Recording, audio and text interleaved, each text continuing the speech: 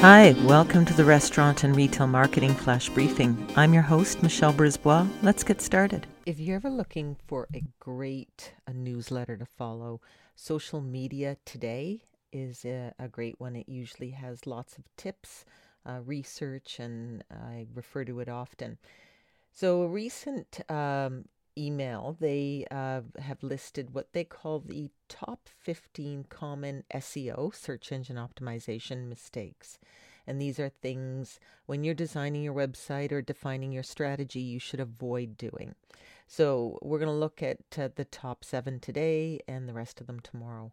Number 1, ignoring your Google My Business listing. This is a treasure trove for SEO. So many businesses don't optimize it.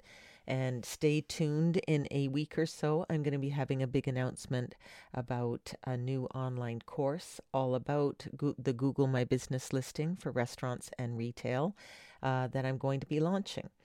So that one's near and dear to my heart. Number 2, only focusing on on-site SEO. That means just looking at your website and not thinking about how you can optimize things elsewhere on guest post blogging, your social media channels to drive that traffic to your website. Number 3, overlooking page titles and meta descriptions. That's a little bit of a coding issue that hopefully your webmaster's on top of. But certainly a lot of the content management now gives you places where you can put in meta descriptions and metadata. Meta means data within data. So in your images, for example, there's a place for keywords and for the geo coordinates to help Google Maps find you. And number 4, not running regular website audits. Good to keep on top of that, see what's broken, how things are doing.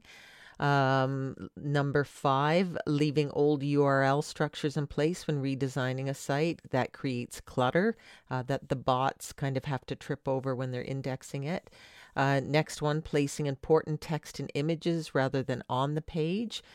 Google can't read images. So you need to, you might have a graphic artist that does these beautiful things and ads, but Google can't read pictures. It can only read text.